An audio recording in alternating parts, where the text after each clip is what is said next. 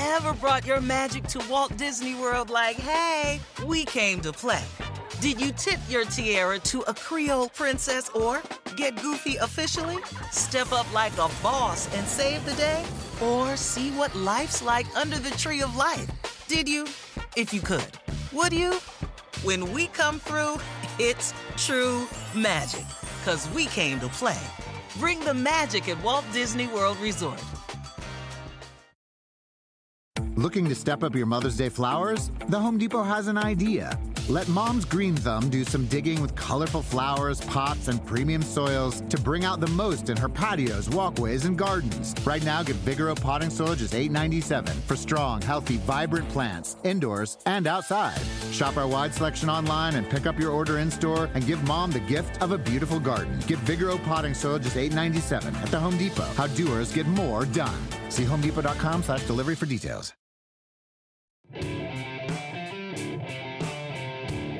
Welcome into the Golf Channel podcast presented by Topgolf. I'm your host, Will Gray. Pleased to be joined today by Justin Leonard, major champion, Ryder Cup hero, now doing a little bit of work here for us at Golf Channel, but he was on the ground last week at Le Golf National. And Justin, we have a lot to discuss about the debacle that was the American Ryder Cup team and their performance. You know, they come in as favorites and they leave 7 points down. So first off, thanks for joining us today. No, it was my pleasure. Thank you, Will. So I would say, let me start with this. When you got on the grounds in Paris and you took a look at that course and you saw the thick rough and the narrow fairways and the water everywhere, at what point did you think to yourself, the U.S. might actually be in trouble here?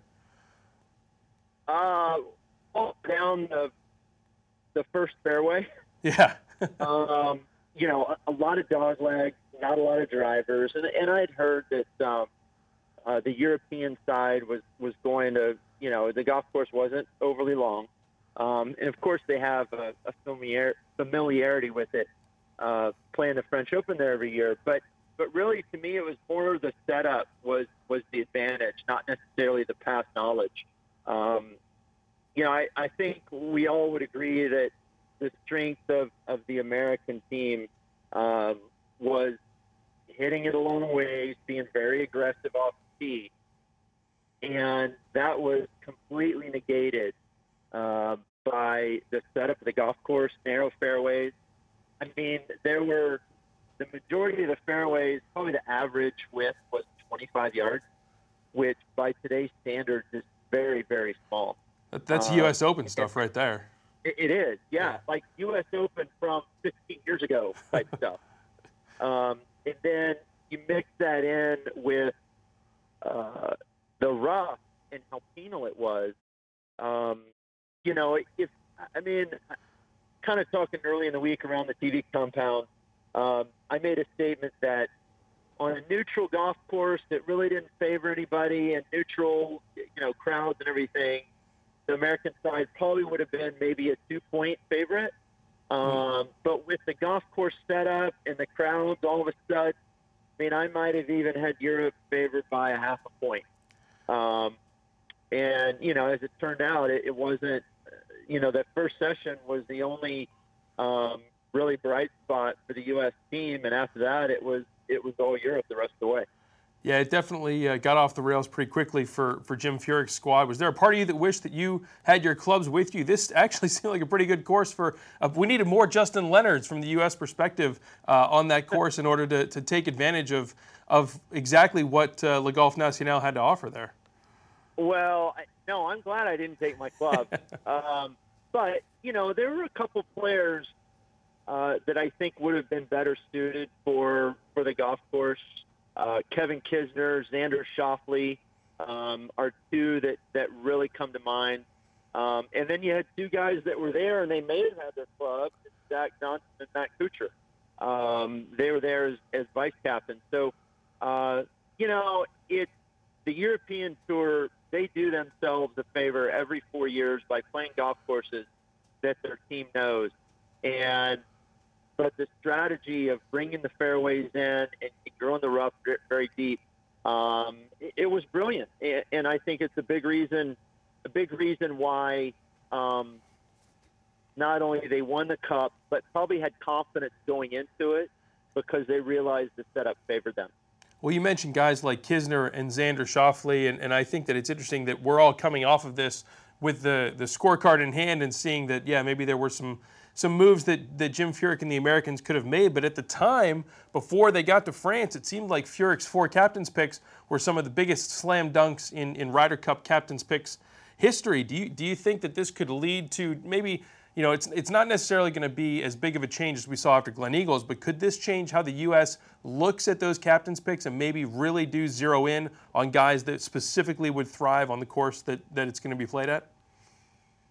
Well, I think there's something to that, and I think you've got to look at the golf course setup, and if you get down between a couple of players, maybe that pushes one over the edge. Yeah, I mean, you can't argue the pick of Tony Finau, how well he had been playing, how well he played at the event. You can't argue the pick of Tiger Woods, the way he's played with the consistency and then coming off his win, even though it was picked before that. You can't argue Bryson DeChambeau. He just won 2 times the first 2 playoff events. Phil was the interesting pick in that, yeah, he'd won early in the year, but he really didn't play very well over the summer. Admitted he was struggling during the week, and I mean, he's such a leader in the team room. He'd been a hard guy to leave off the team. I thought the only way, with that last pick, if it wasn't Tony Finau, maybe pick a guy that's better suited for the golf course. And that's why I thought that both Kisner and Schauffele were possibilities. But as much as Phil means to the team, not just on the golf course but behind the scenes, it's been very hard to leave him off. It's hard to argue any of the picks because you have to look at the moment when you made those picks. But, I mean, the truth is Phil and Tiger and Bryson went over there and did not play very well. You could argue that Tiger probably played the best of the 3. Just because of pairings and matchups, they weren't able to get any points.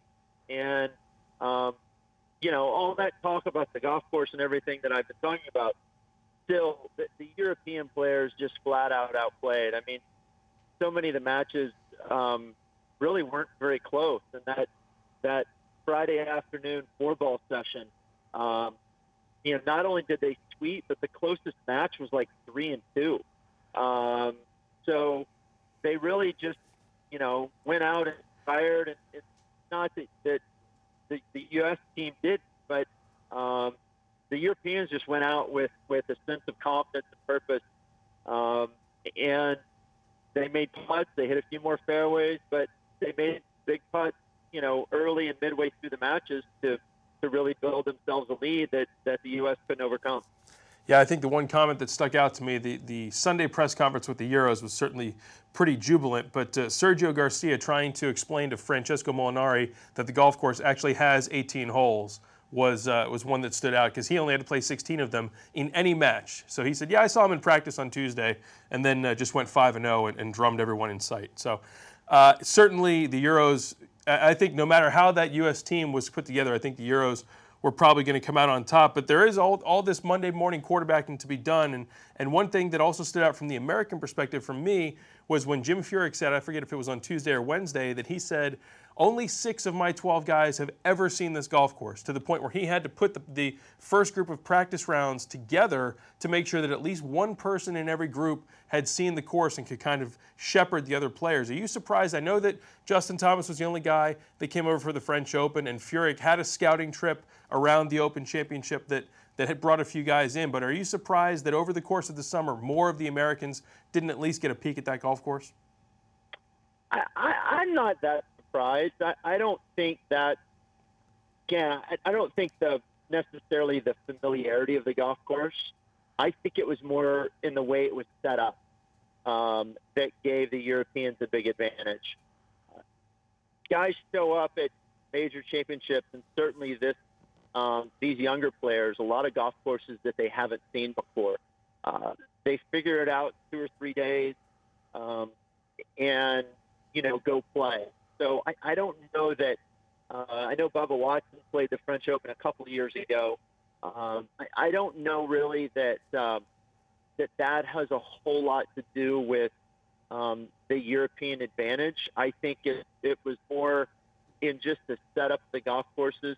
It was pretty much there in front of you. It's not like there were a lot of completely blind shots. There were areas where parts of the fairways might have not been able to be seen because of a mound here or there, but it was just kind of uncomfortable. It's tight.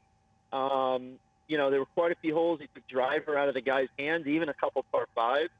Guys are hitting 2-irons, 3-woods, and so it didn't seem to play into the strength of the Americans, and I'm sure that was completely intentional by the European team. It'll be interesting to see at Whistling Straits. I mean, if the next captain and committee has their say, they might fill in all those bunkers at Whistling Straits. It might just be grass, wall-to-wall, fairway, play the members' tees. We're going to try and drive every green.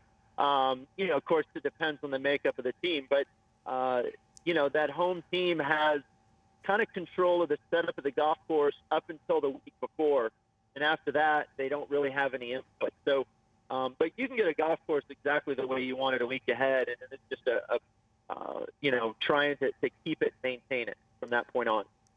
I think that uncomfortable is a pretty good descriptor for that golf course, certainly from walking around there. That's the word that I would come away from it. And if I'm the Europeans, I play there every 4 years. I think that's the biggest home field advantage that they've had in recent Ryder Cup history. But we'll see. I know that they're going to Italy in 22, and we'll see where they go after that. But I want to go back to the American side, because certainly there was the shocking result, and then the volcano started to erupt seemingly after the U.S. squad left the golf course. And we have all of this melee with Jordan Spieth and Patrick Reed, and who doesn't want to play with who, and Dustin Johnson wasn't playing with Brooks Koepka. So I want to ask you, having been on 3 of these teams before, how big of an impact do the pairings have in terms of who I'm going to play with, who you're going to play with, what groups we're going to put out on there? Is it really that big of an impact entering the week and during those 2 days, I guess, of team competition? On the 3 Ryder Cup teams I was on, I don't recall anybody complaining about who they were playing with, upset that they didn't get to play with somebody else. If they were, it was never mentioned or spoke of, at least not in front of me. Now, it's probably the guys that had to be split paired with me that were complaining. But I don't recall any, much like this. I understand, Jordan and Patrick Reed have been a good team over their last 3, international teams.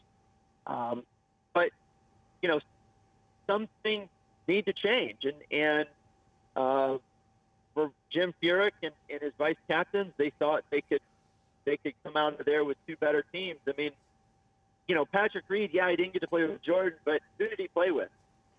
Pretty good guy there. If you're drawing up a draft board, yeah. He played with Tiger Woods. I mean, the guy, probably had a poster of him in his room, and he wears the red shirt on Sundays, and he's spoken of his,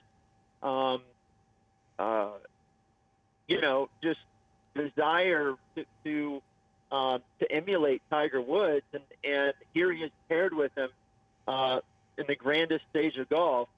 But because he didn't get any points, and let's be honest, I mean, from what I saw, Patrick Reed did not play very good. Right.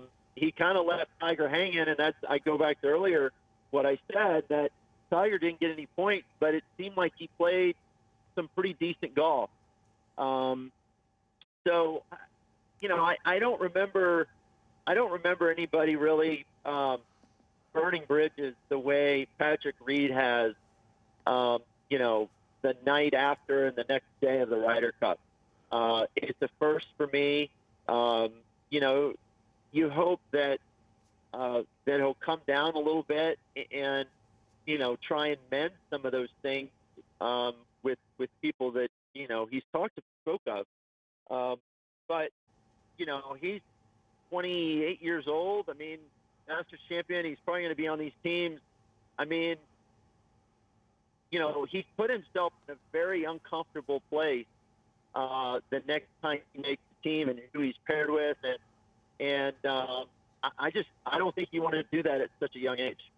Well, I certainly would agree. I think that if we, roll back the clock 1 week and we're entering these matches, Patrick Reed is maybe of all people seen as this American stalwart for Ryder Cups for the next 10 or 15 years to come. And now all of a sudden the script has kind of shifted and he's put himself, as you said, in an uncomfortable position. Do you see that this is something that he can mend before we get to Whistling Straits or the 2022 trip to Italy? Or is this something that could impact his standing among those U.S. Ryder Cup teams moving forward? Because it was looking for, last week it's looking like it's him and Jordan and Justin Thomas and Bryson, and that's the next group, the next crop that was hopefully going to lead the U.S. to future success for the next 10 or 15 years. Yeah, he's got a lot of work to do. And part of it, he's played so well in these events in the past. He's really raised the level of his game beyond what, a lot of people thought really possible. And, it's shown by his performance, major championships, and going on winning the Masters, came close last year at the PGA, and then continuing to play well beyond Masters.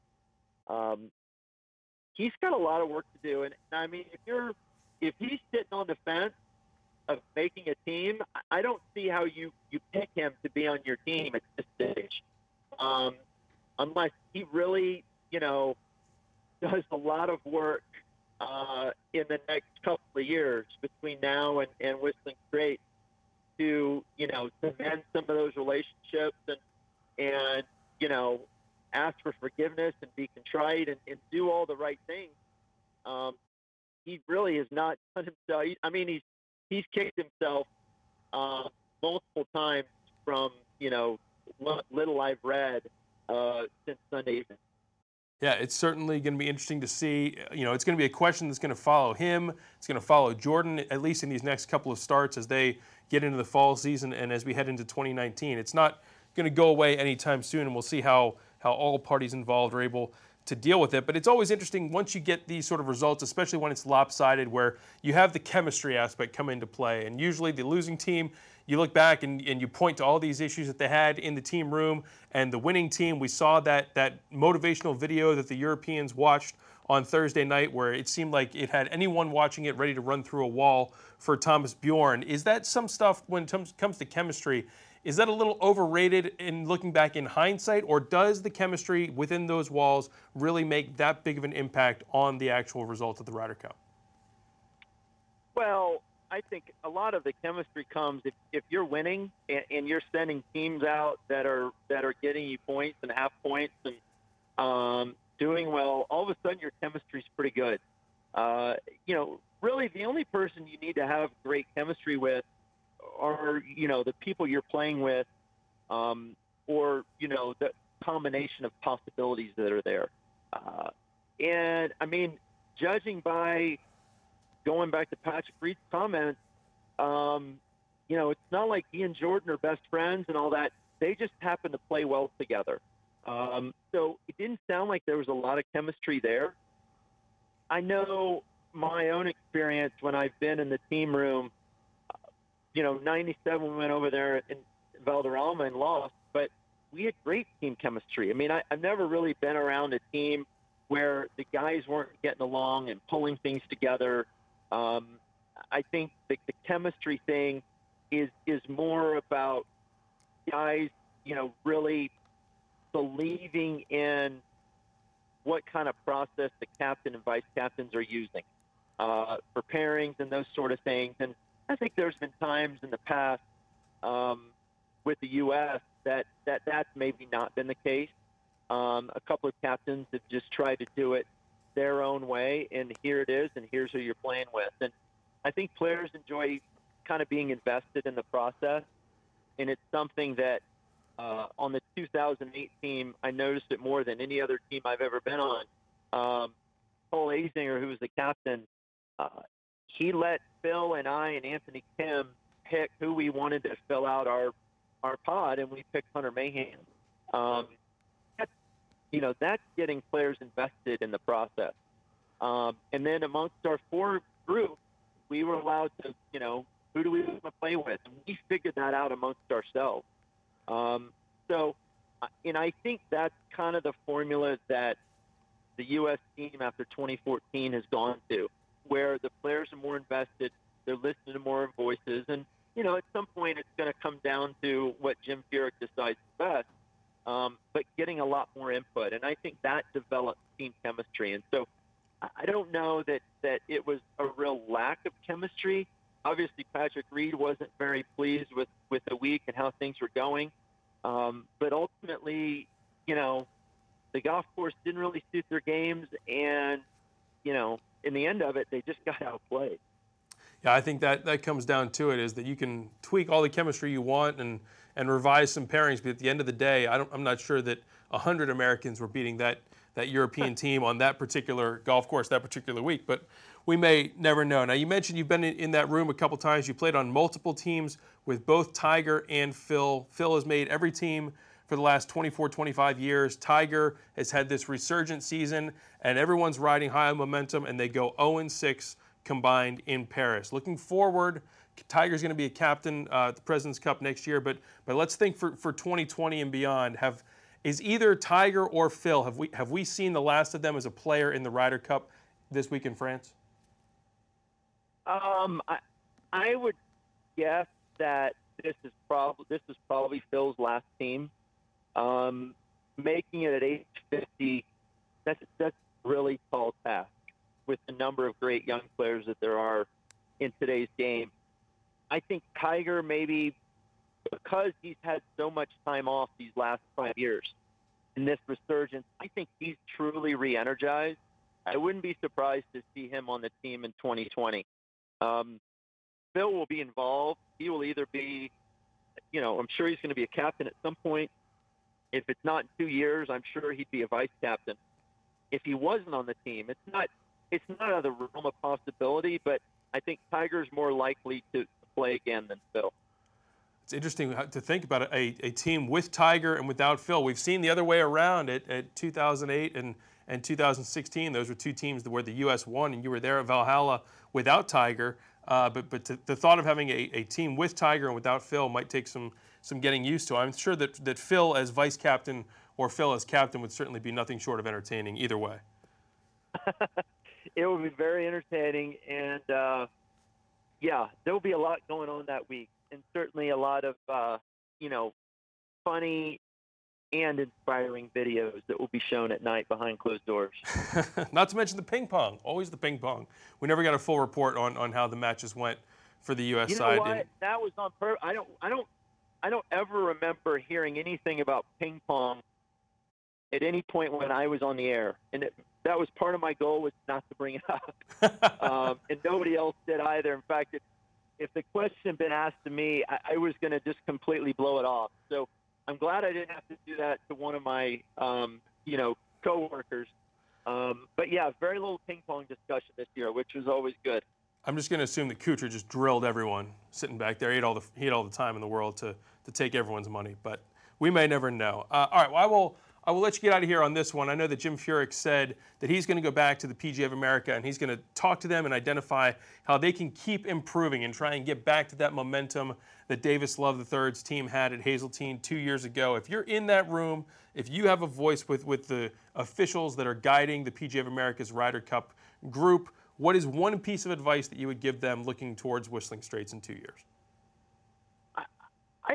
I don't see there doesn't, in my opinion, there doesn't need to be any big overhaul of things. I think at the moment that the players, the 4 captain picks were made, they were very logical choices. I would say possibly going forward, you might say, okay, one of these 3 picks is really going to go for somebody specific for this golf course, or to really make a pairing. And that's, I keep going back to Kevin Kisner, because I thought with he and Phil's success last year at Liberty National, being on the golf course that they were playing in France, that Kevin Kisner might have been a very good pick. Again, very hard to argue Tony Finau and how well he played, and I think how much better golfer he's going to become because of his experience there. But I think there's not a whole lot you could do, really, as far as different picks, different strategy. I mean, I guess you second guess the decision to put Phil out in foursomes when he was struggling with his game. If you're going to put him out in anything, put him out in four balls where he's got a chance. But other than that, I don't see a whole lot wrong with what US side did, or what they can try and fix before 2020. I don't think there's a whole lot to fix. I think the golf course didn't suit him very well. Yeah, there were a couple of surprising things as far as pairings and when they put certain guys out. But overall, I mean, the Europeans just play better, and that's typically what it comes down to.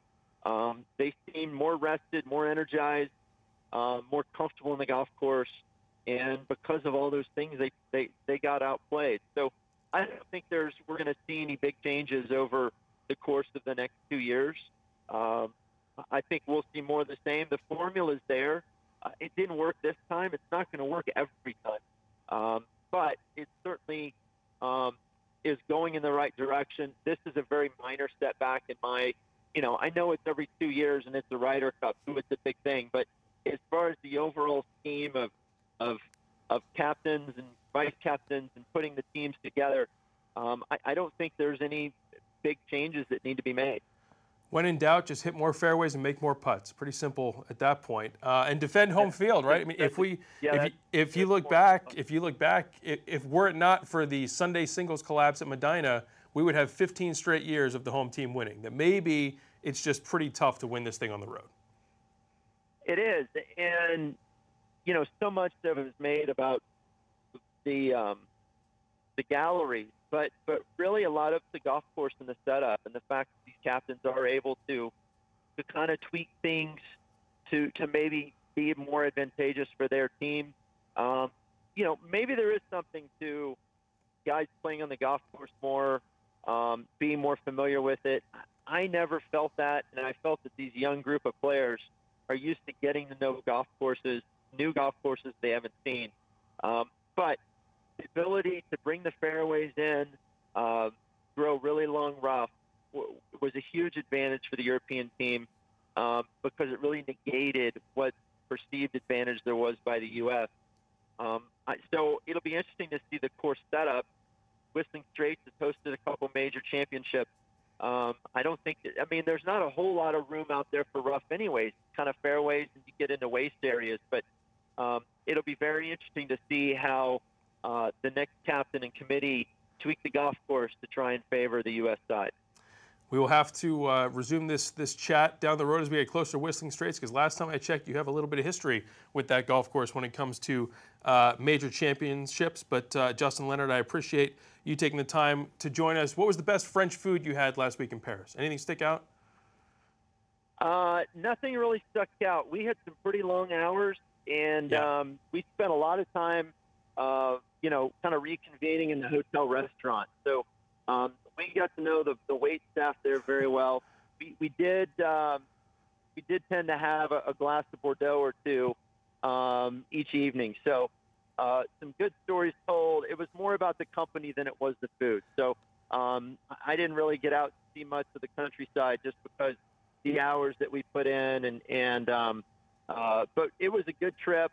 Again, disappointed for the U.S. side that there couldn't have been more drama on Sunday, but it's still the Ryder Cup. It's still exciting. It's one of the greatest events in sports, and to be involved with it is very special. Early mornings and late nights, it's the glamorous life of the road, as everyone is coming to know. But thank you much, Justin Leonard, for taking the time to join us. We hope to get back together with you soon, and we'll talk some more. My pleasure, Will. Thank you. All right, well, this has been the Golf Channel podcast presented by Topgolf. Remember, you can go to golfchannel.com/podcast to download this episode and past episodes. You can look us up, search keyword Golf Channel on Stitcher, Art19, anywhere you get your podcasts, you'll be able to find us. Thanks once again to Justin Leonard for joining us today. I'm your host, Will Gray. We'll see you next time. Dietz & Watson's been making meats and cheeses the right way since forever. What's that mean? It means never cutting corners, ever. It means cooking, not processing. It means our Virginia brand ham that's cooked to perfection, then twice baked to layer the flavors. It takes more time, but you can taste the difference. We come to work every day to do it the right way, even if it's the hard way. Because if it's not right for us, it's not right for you. Dietz & Watson, it's a family thing since 1939. Life is a highway, and on it there will be many chicken sandwiches. But there's only one McCrispy. So go ahead and hit the turn signal if you know about this juicy gem of a detour.